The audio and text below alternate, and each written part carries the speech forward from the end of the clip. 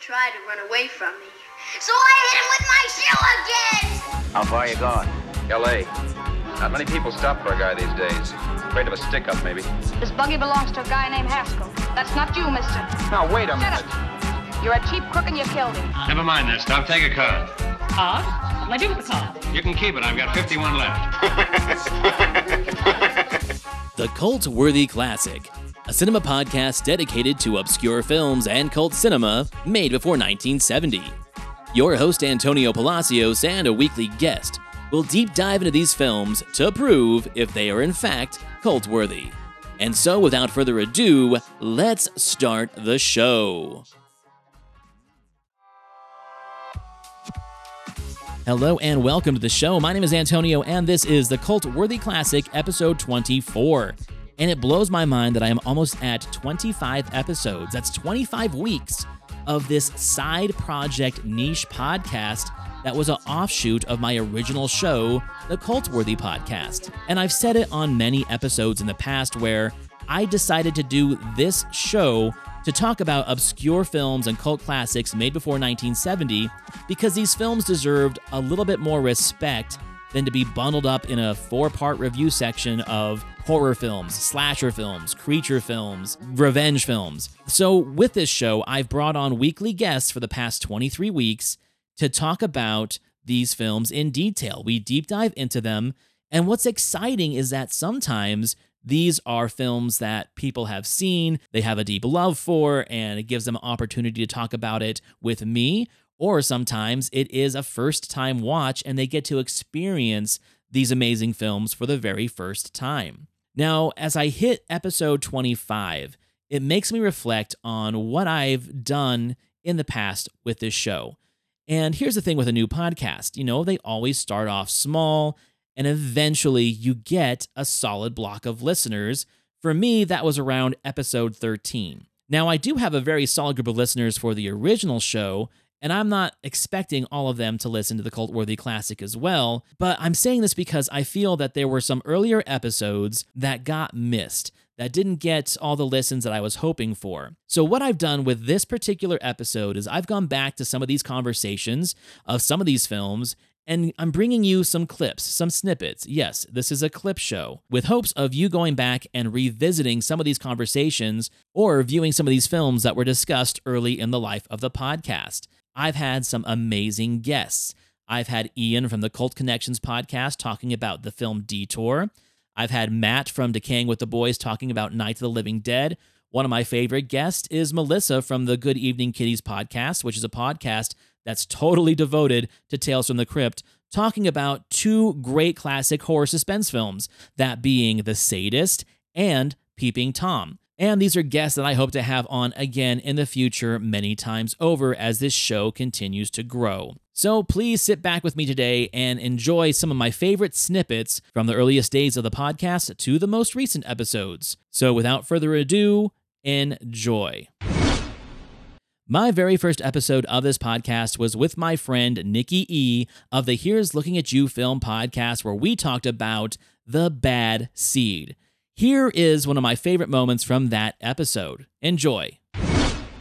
As we think back and talk back on this film, and you see all these moments where Christine is like trying to put the puzzle together, and she has all these thoughts and all these dreams and feelings, she maybe actually was a bad seed. She has those thoughts in her head. She sees the calculations of Rhoda, but she's lived such a solid life and maybe a deconstructed life from her parents that she's never acted on them. But by the way she deconstructs what Rhoda's doing, do you think that she probably has a little bit of that in her as well? I think she might. I think that she is very concerned with appearances.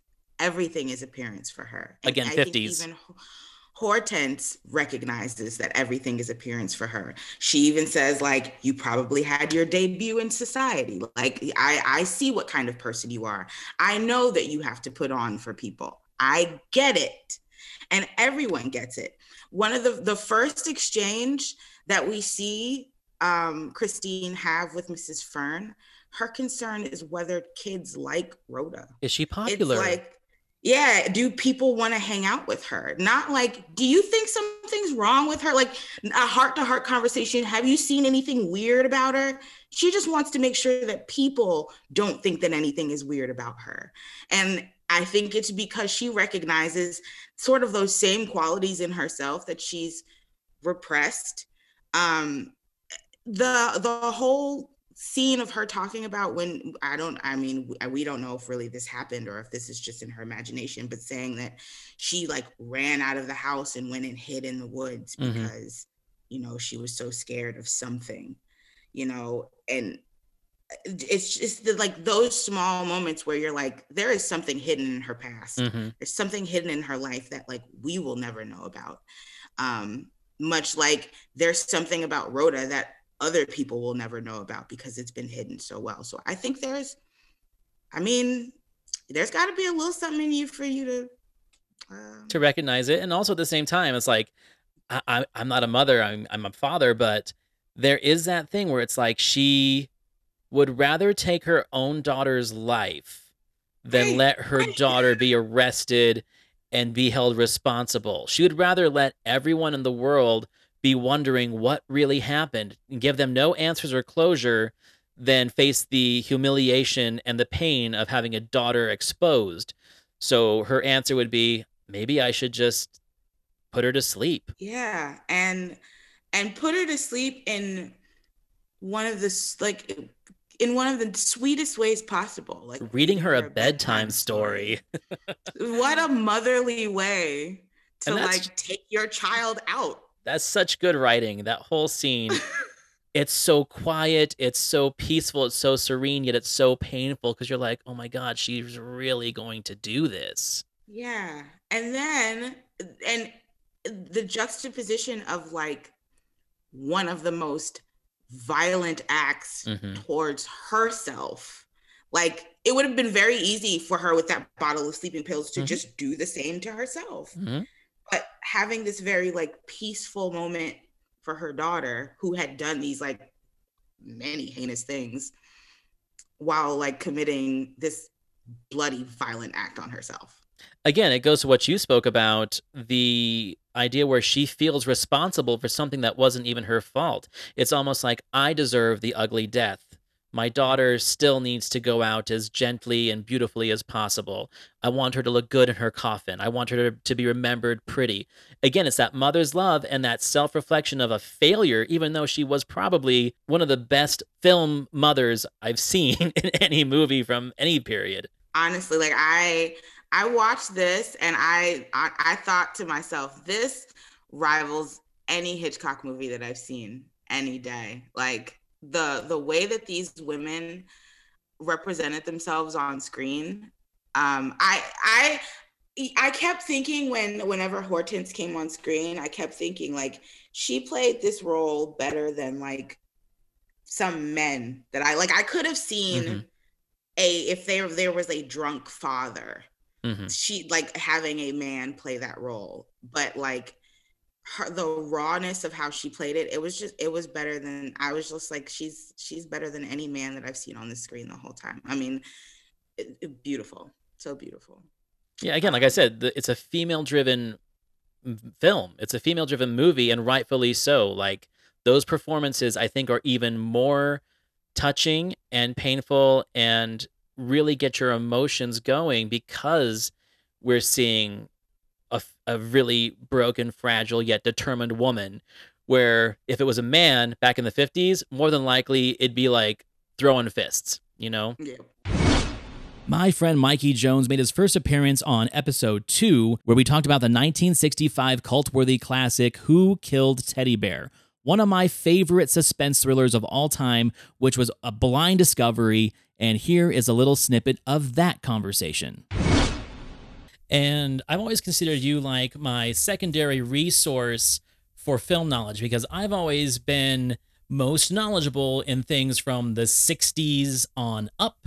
And you're my research for everything Golden Age, pre-code, silent film era.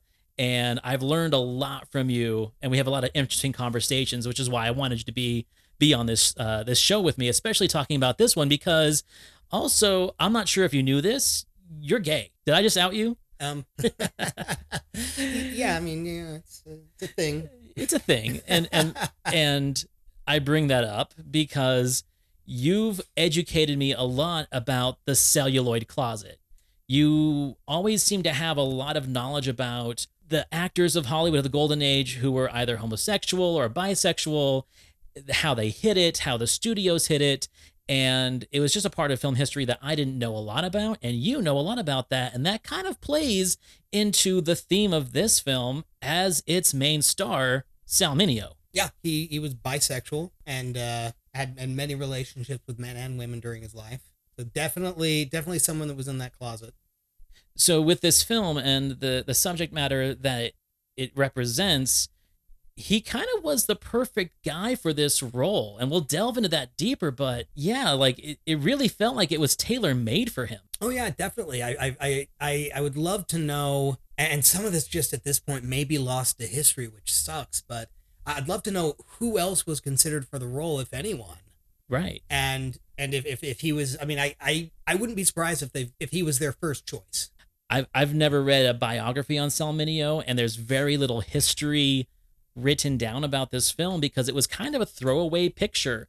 It came out at a time where I feel if it had come out maybe 2 or 3 years later, it would have had more of an audience. But 1965, people were still shocked by Psycho, the kind of massaged and tenderly treated subject matter of that, where Norman's not truly a transvestite. He just dresses up like his mother when he commits crimes. Here we have a character that I feel would be like the next step of Norman Bates. Like this should have been like a Norman Bates type character that would be looked at in film history that way.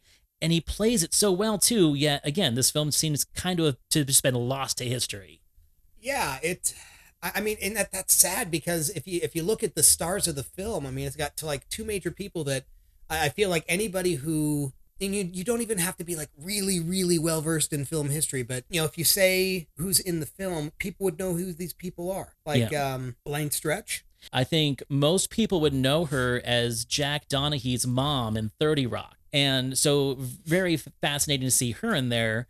Directed by Joseph Cates, who did a lot of TV work, but after this did not get a lot of film work as a director, which is sad because this film is very well directed. Oh yeah, absolutely. And, as you know, he is the father-in-law to Phoebe Cates, my girl crush, who my daughter is named after. And I did not know that until I watched this film and started doing research. I'm like, oh my God. Yeah, that was cool to kind of learn some of that history on it. But yeah, he apparently this was one of 3 films that he actually made. Everything else is TV credits. And I think this is probably the film that dives into the most controversial for its day subject matter. Yeah, for sure. And we can jump into that. So kind of just to give like the first act synopsis to our viewers who haven't seen it. And I've been giving like warnings at the end of each episode of like, this is the film that we're doing next week. I've been putting it on social media. So if you want a spoiler-free experience, watch the film. It's free. It's on Tubi. It's on YouTube. It starts with a character named Nora, and she is a cocktail waitress or hostess at a New York City nightclub. She has a kind of shady past. Apparently, she was like an aspiring actress who may or may not have been abused by the system and is now kind of gun-shy of pursuing that career. So she's kind of like in a holding stage in her life, and this is where she's working now at this discotheque. And she has a very powerful by the numbers boss played by Elaine Stritch, who also kind of looks after her. There's kind of like this foster mom mentality. She wants to make sure that Nora's not messed with. She keeps all the riffraff off her. She's got a bouncer who's deaf and dumb that really looks after her, kind of chases all the sleazoids away, which is kind of one of the points of this movie. She kind of just attracts danger unwillingly. She's not putting out any signals. In fact, it almost seems like she's asexual. Yeah, I remember watching the movie and just saying, oh my gosh, this poor girl, she's getting all the attention from everybody she doesn't want it from. She just wants a casting director to notice her, and she's getting like all of the quote unquote, I'm going to say quote unquote, shady characters or, immoral characters, because there's some stuff that we'll discuss coming up. But She just gets the attention from like the sexual deviants for some reason. Yeah. And it's interesting, like I said, she doesn't put that out there. And maybe that's one of the reasons why she gets it. Like, there's something to be said. And again, this is two males talking about this who really don't understand the female perspective. This is just my interpretation of how the film presents it. She is gorgeous. Like, this is an actress, Juliette Prowse. She is stunning. I would say she could be considered like the Angelina Jolie of her day. Did not get a lot of lead film roles during her career.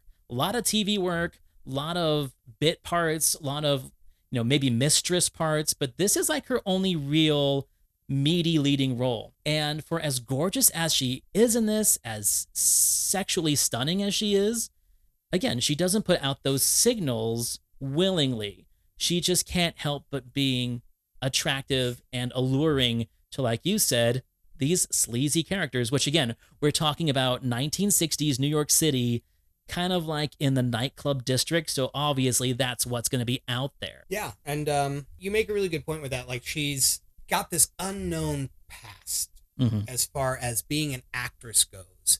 And, maybe she's had other things happen to her, because you notice the first time she gets the call, she's not the innocent little like, oh my gosh, what was that? But she gets this call and her reaction is, you're not going to talk to me that way. How dare you? So you almost get this idea that she's been toughened up by whatever she's been through in the past, and that she's not going to put up with it. She knows how to say no. Yeah, she knows how to say hell no. My friend Ian from the Cult Connections podcast joined me for a conversation on 1945's Detour by Edgar Ulmer. One of my favorite film noirs. We call this one a road noir. It is free right now on Tubi and YouTube to watch. This is one of the films that I highly recommend you seeking out, and here is one of my favorite moments from that conversation. Now, I don't want to make any sort of judgments on the sort of police in Nevada. I take it they are. I think that's I think they're in Nevada, but because they have to hit the state line. Yeah, I mean, I know we see lots of sort of media stories about their sort of police over in the States, and some of the things that they maybe don't do quite so well they when it comes to sort of things like this. But I'm like, why don't you just flag them down or wait or give them a phone and explain what happened? Right. It's like, come on. Why do it? Why make your situation even worse? So, we know he's not guilty, but hiding the body and they're taking his car is going to make you look even more guilty than you might do already. So why make it worse for yourself? But he does it. He makes the situation worse. I feel that, that just kind of plays on his character of being such a weak person, because I'm not sure if you've ever done this, but like, you can buy a bag of ice at the store. Usually it's outside by the entrance or the exit to the store, and you pay for it. You take your cart, you grab your ice, and you go home. And there's been times where I forget to pay for the ice, and I walk and I grab the ice. I'm like, oh my goodness, I forgot to pay for this. And I go back, here's $1 or pay for it. But there's that moment where I'm like, I could just put this in my cart and no one would know the difference. I think that maybe he's got a little bit of that where he's like, I really need money. I really need to get to LA. I need to get there fast. Maybe this is the right decision. Like, a decision he would never make in his life all of a sudden seems achievable. And he gets a little bit of energy from that, because we see it throughout the film. Because the very next scene is he's at the state line of Nevada to California, and he has to do the state inspection as he goes in.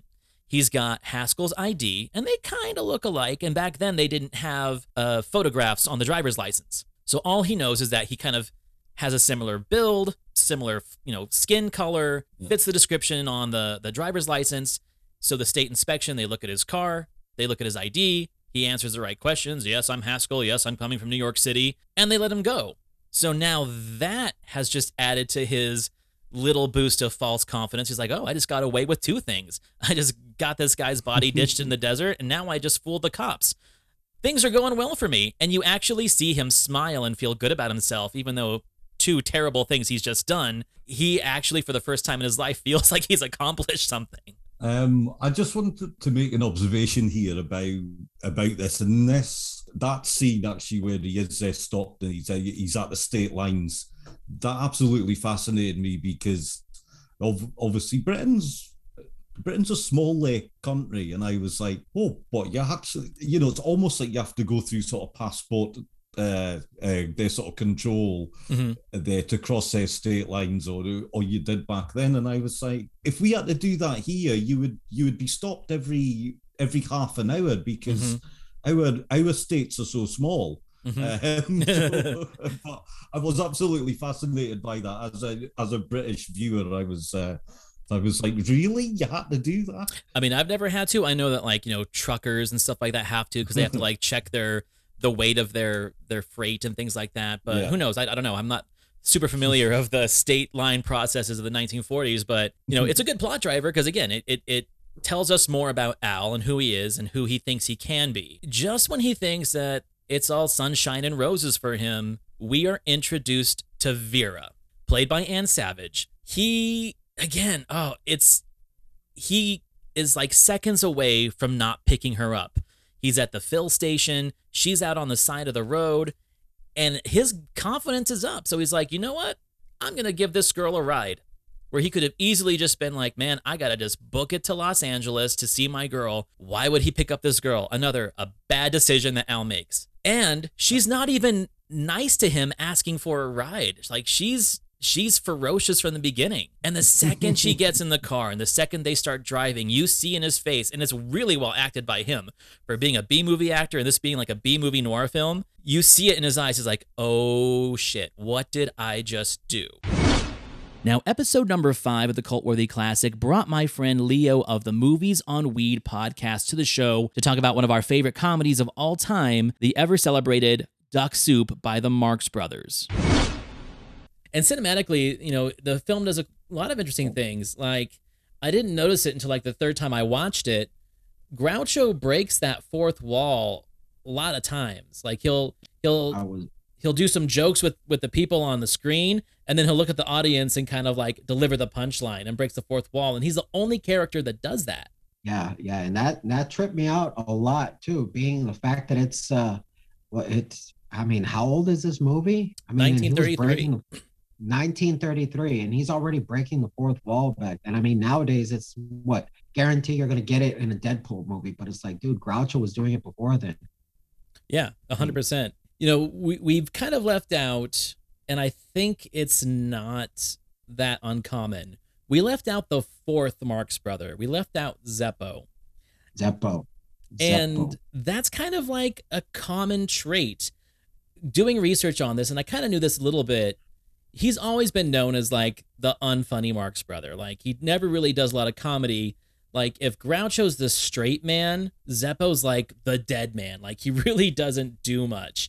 And in this film, his character barely even exists. And it was the last time he performed on screen with the Marx Brothers.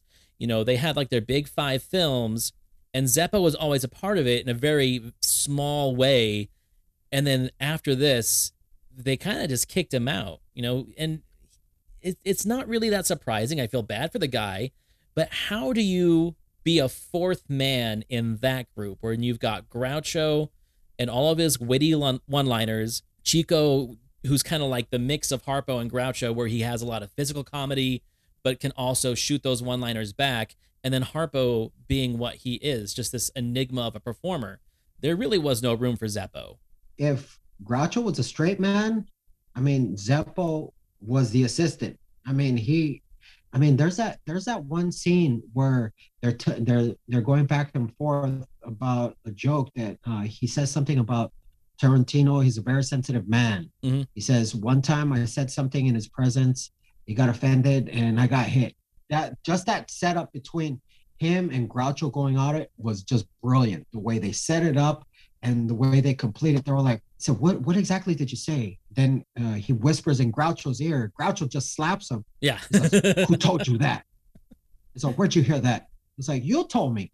Oh yeah. Yeah, that's right. But the way, because it seems like at the same time, he was the only one that could really blend in with just the madness that was the Marx Brothers, where everybody else, you could always see that they kind of like stood out, you could see that, they're actors. Among them, I mean, especially when you're among your brothers, you're going to be acting extra silly. And he was that one guy. He was the straight man. He wasn't as wacky as all of them, but somehow he just kind of, you could see the balance, the needed balance, which, I mean, I get they got rid of him, but you make a really good point in that. And I think one of the reasons why this film kind of was his last one is because it is the most ridiculous and outlandish of them. At least the other films were set in a somewhat normal reality. And this one's set like in two fantasy countries with a ridiculous war going on. Having that kind of fourth guy, that kind of like setup and punching bag guy, this movie was just too big to have that character. And maybe that's why he ended up not being in any future ones, is like he kind of didn't prove as useful in this world that they've created as the reality that the other films were in, where he was like a more normal character that could blend in a normal world, and those three were the weirdos. But this movie is just all weird.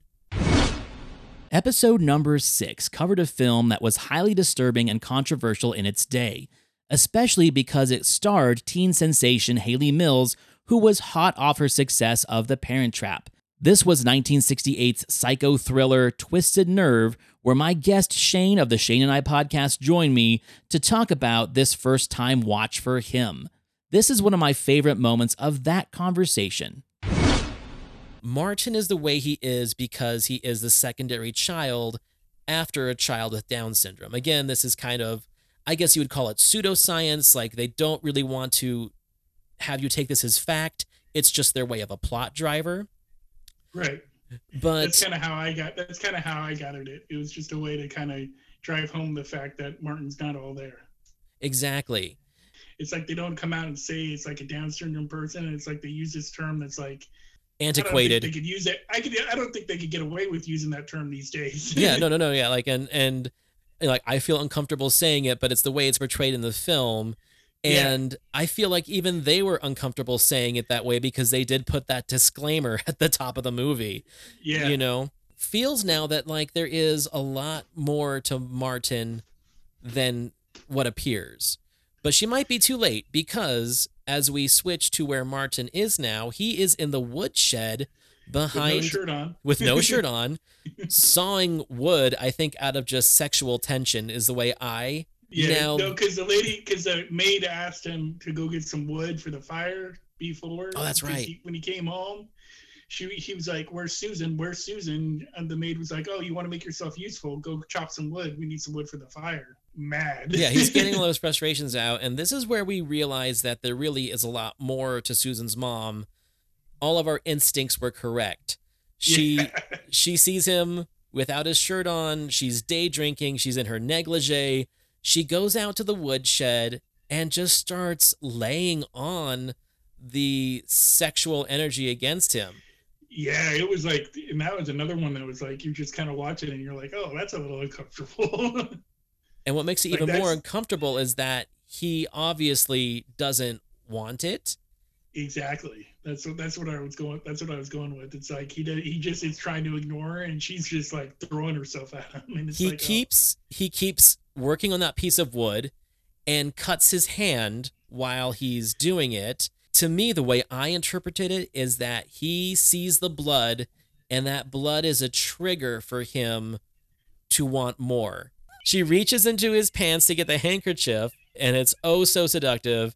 And then he goes after her with the hatchet. Yeah, it's something. I'm telling you, throughout the movie, it's something about the region down there that, like, every time it's like, I don't know if it's like you said earlier, where it's like he feels like he's inadequate down there or what. But I mean, they play that throughout the movie. If you catch it throughout the movie, they play that. We're in the shit now because her body's in the woodshed. He knows what he wants to do now with Susan. And at this point, the screenwriter guy comes home because earlier he was asked to leave. And he's like, oh, I get it. She doesn't want to fool around with me anymore. She wants to fool around with this Georgie kid. So he's kind of there for like his last day before he's kicked out. And he's drunk because he got fired. He notices that the woodshed is open. And he goes and peeks inside and finds what's going on. Yeah, and he gets all that just tears it. He gets all messed up over it. I mean, I guess I would too if I walked in there and there was a chopped up body in there. But well, especially if it's someone that you were intimate with, and it's well played. He plays it well. Like he plays not only a drunk guy well, but a drunk guy that just finds a body well. Like the whole cast in this movie is so good.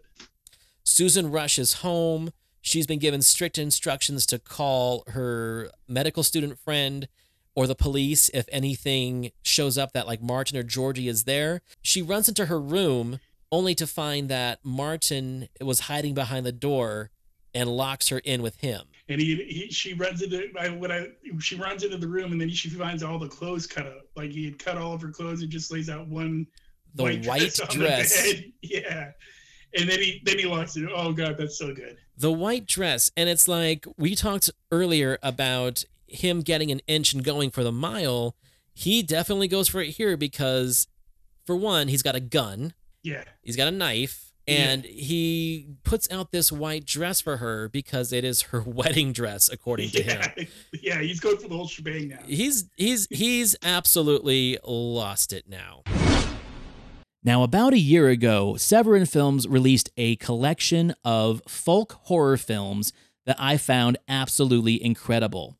And one of my favorite films in that box set was the Russian classic called V. Now, it had been available on streaming for a minute in several different dubs and versions, but this was like the definitive one. And when I saw this film, it blew my mind how influential it was to visual directors like Terry Gilliam and Sam Raimi. And joining me on that episode was my friend Rob from the Cadaver Dogs podcast for this first time watch by him. And this was one of my favorite moments of that conversation, talking about the influences that we saw of this film on future fantasy and horror films like Labyrinth and The Evil Dead. Yeah, V is kind of cartoonish. He's cool. Like, it's fun. And the whole thing is like kind of reminiscent of like these like pictures depicting like Dante's Circle of Hell. Yeah. You know, where it's like hyper surreal and there's like a lot of shit going on, because a lot of the time when you see this stuff, there's a lot of close-ups. You see a monster here and there, but this really looks like an elaborate fresco painting. What is the name of that festival where like people reenact art and classic art, but it's like people in poses? They make fun of it in Arrested Development. It's like this festival that some towns do where they'll say they'll have like Michelangelo's Birth of Adam or whatever, creation of Adam, but it's actually real people posing as the art. They're dressed up and they're painted like the art. It reminds me of something like that, and then the art comes to life and attacks you. It's like your worst nightmare in that sense. Now, to give the people an idea of like what V looks like is like, think of something from Labyrinth or think of something from Never Ending Story, you know? And again, when we're talking about influential films and influential set pieces and art design, that whole last scene, we've seen definitely people take influencers from that in future films. Like if I watch Neverending Story, I could probably pick out 5 creatures that look like the creatures we see in the climax of this film. Same with Labyrinth. I feel there's a lot of parallel thought in this creature design. And that's why, like, to me, this film was such an amazing discovery because, like, okay, 1967, this is probably a film that played only at art houses or maybe like film school libraries. Like this wasn't, I looked it up. This really wasn't accessible until 2001. So we got a lot of on home media at least. Wow. So yeah, there's a lot of things that I'm like, oh my God, did Frank Oz see this film? Did Jim Henson see this film? I mean, even some Monty Python stuff, some Terry Gilliam stuff. I feel like there's a lot of that in this movie. Yeah, I did get that vibe of the stone-eating creature from Neverending Story. It's funny that you say that. Yeah, this must have been an influential film in some regard. And I'm interested to see some other Soviet-era horror films that followed. Are they still in this vein of like criticizing religion and the bygone era? Or are there some more contemporary ones? I really have no idea. Have you seen any other Soviet-era film? Not of this time. Like, I want to say the first film that I saw Soviet-era might have been Solaris. Just because there was a criterion of it. You know, Tarkovsky's like the only real Soviet filmmaker I'd seen until like we start seeing more films in the 80s and 90s. Right. And in Tarkovsky, the only similarity that I can draw between this film and his work would be maybe the beginning of like Andrei Rublev when they're all drunk and jumping around and the guy's making jokes. Otherwise, they're very, very starkly different types of filmmaking. Yeah. But I mean, after this, man, I definitely want to go back and dig into that. Like, this movie was such a, it's a springboard for me, you know? Because like Alphaville is what got me really looking into French New Wave films, like that film, and seeing parts of it in Blade Runner and seeing parts of it in like Children of Men. There's a lot of influence there. So that was kind of like a springboard for me to go back into French New Wave. Yeah. This is a springboard for me to check out Soviet filmmaking, especially horror, gothic, folk tales from the 60s and 70s. Like, now I'm definitely going to go dig into it. Episode number 10, one of my favorite episodes of the series. I had Melissa from the Good Evening podcast back on the show to talk about Michael Powell's highly influential and controversial film, Peeping Tom. She tells him that she wants to be a writer, and she's putting together this book about a boy with a magic camera that, you know, it can take pictures, and it kind of goes back and like shows everything that leads up to what these pictures he's taking. Like, it's a storytelling camera. And the idea of that story just like fascinates him and almost makes him cry, because it's just something that really connects with him. Like, his life is essentially lived through a camera. And the fact that she's asking him to do photos for this book that's so relevant to him, it's beginning to like almost interrupt his modus operandi. Like, he doesn't want to potentially live the rest of his life or complete his documentary as a killer when there might be a chance at happiness with a real person. How did you feel about that connection? Someone showing an actual interest in him, and he likes her, and he doesn't want to, you know, hurt her, and he wants to get to know her, and she's innocent, and she's essentially like put off by him. He's a little strange, he's a little quiet, but she like finds him interesting. She tries to bring him out of his shell as best she can, but he's not used to anyone caring about him. Like, his dad never did. It didn't seem like, maybe his mom did, but then she died, and he didn't have anyone to literally be like, how do you feel about this? What are your interests? What are you into? You know, all this stuff. So he's got this woman here who wants to just get to know him. Yeah, he's so used to living through this camera, which I kept having this thought of like, man, nowadays he would just be glued to that iPhone. Yeah. If he was just, if he would just have all these videos to go back and watch. Who knows? This might end up being made through like the eyes of a TikToker. Who knows? Yeah.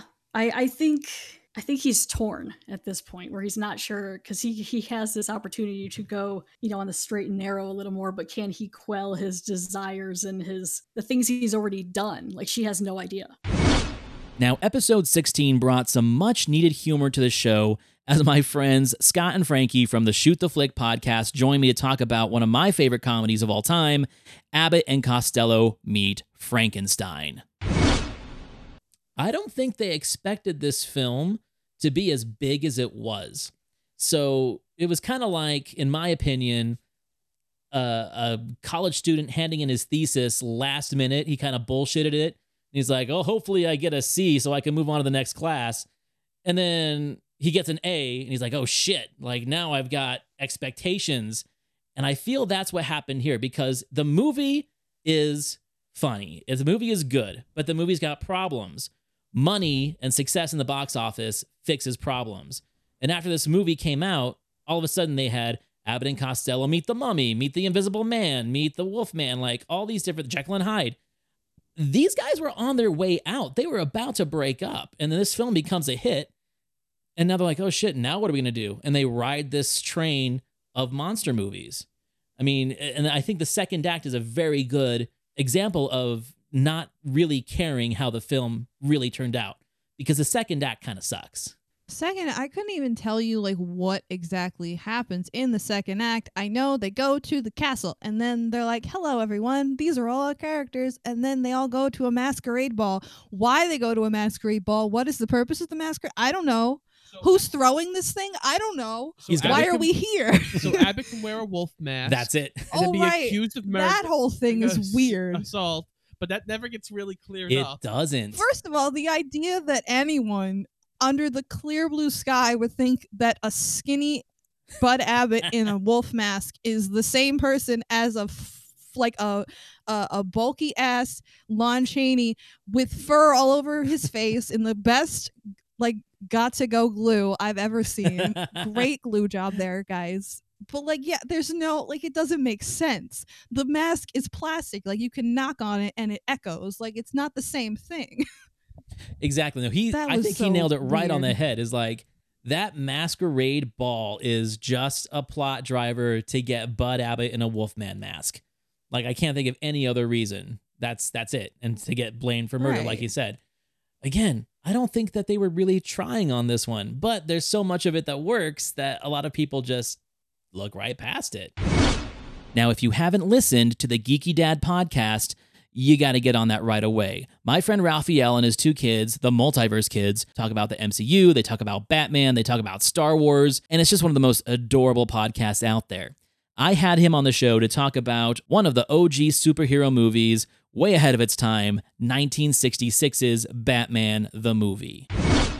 And it has the best scene in that I ever thought I ever seen a movie with Batman. It's the bomb scene when he's running around with the bomb.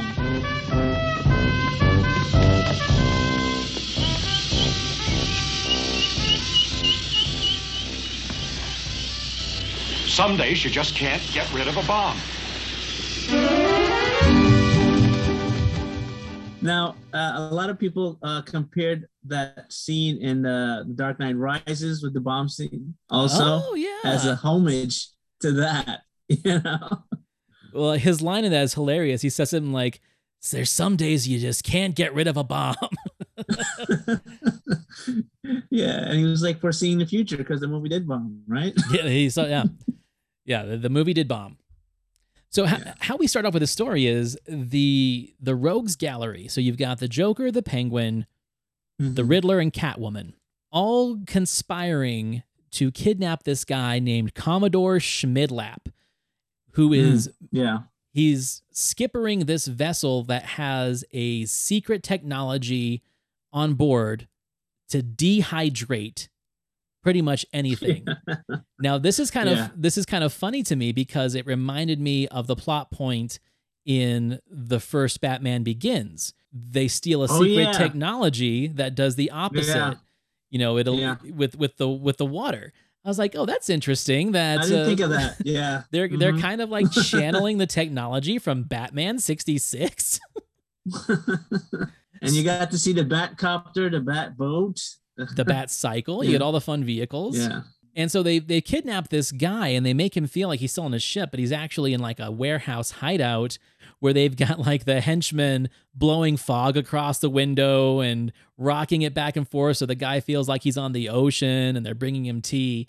The whole time they are using his vessel and his technology to create this idea that's going to come a little bit later in the film, their villainous plot. But Batman and Robin are out there with their Batcopter trying to find this vessel. And as Batman's going down the Bat ladder from the Batcopter, he's attacked by a shark. Hand me down the shark repellent bat spray. Bat repellent.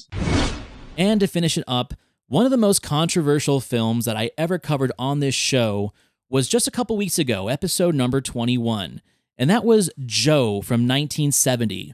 I talked to my friends Joe and Jack from Derazzled about this film, and it was an interesting conversation because normally we are all laughs and chuckles. Sadly, this is the show that has the smallest listener count because generally anything that Joe, Jack, and I do together does really well for me and for them. Maybe it just wasn't the right time to release this episode, but it is one of my favorite conversations about a very important film, so I would suggest go check out that episode and check out that film, Joe from 1970.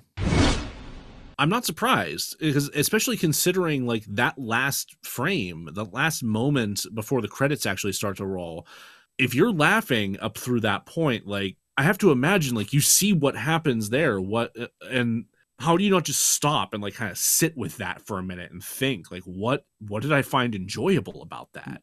What did I find like laughable about that, given how that just turned out? if something I had made were to cause violence when what I was trying to say was we don't need violence, I would be really upset. Yeah. And I can only think what kind of uncomfortable setting that theatrical experience would have been for a lot of people. Because let's not forget that this was a sleeper hit. It had a budget of barely over $100,000 in 1970s dollars. And at the end of the day, pulled in like $27 million. Like, it was a hit. It took a while to get an there. absurd gap. Like that holy shit. It's bonkers. That's why I'm like, how have people not heard about this film? Like, it did really well. I think absurdly well. It did really well, but because it took so long to get there, it didn't have all of that hype right at the beginning. It didn't have like all the posters and the marquees. American Beauty was not a huge hit right off the bat. It kind of took a while to get people talking about it, and then it get bigger and bigger releases. You know, it's kind of like that thing, that kind of sleeper hit. But it had to build that groundswell. But like, just to think, like I was saying earlier, if you were in your 20s watching this film, and if you were in your 40s watching it in the same theater, that divide, that political divide, that morality divide, also just the different definitions of what entertainment is. Like, were you watching this film to see people get shot? Or were you watching this film to see like a character drama? And we still deal with issues like that today in films. It's truly staggering to me, just like the generational parallels presented in this film, and like the way they play out, and like the conclusion that they come to in those final moments, compared to all of the generational bickering and generational squabbling and conflict that we see today. It's so wild to think that like the baby boomers were in the position that like us and Gen Z are in now back then, compared to like the Greatest Generation or the Silent Generation. Like to just kind of see that entire dynamic copied and pasted so like several decades later, it feels insane. It feels absolutely bonkers, and yet here we are. And here's, you know, now it's time for me to like jump on a soapbox for a second, and I'll let you guys do yours too. But this film, I mean, we're talking about a time where everyone was getting their news off of TV and newspapers.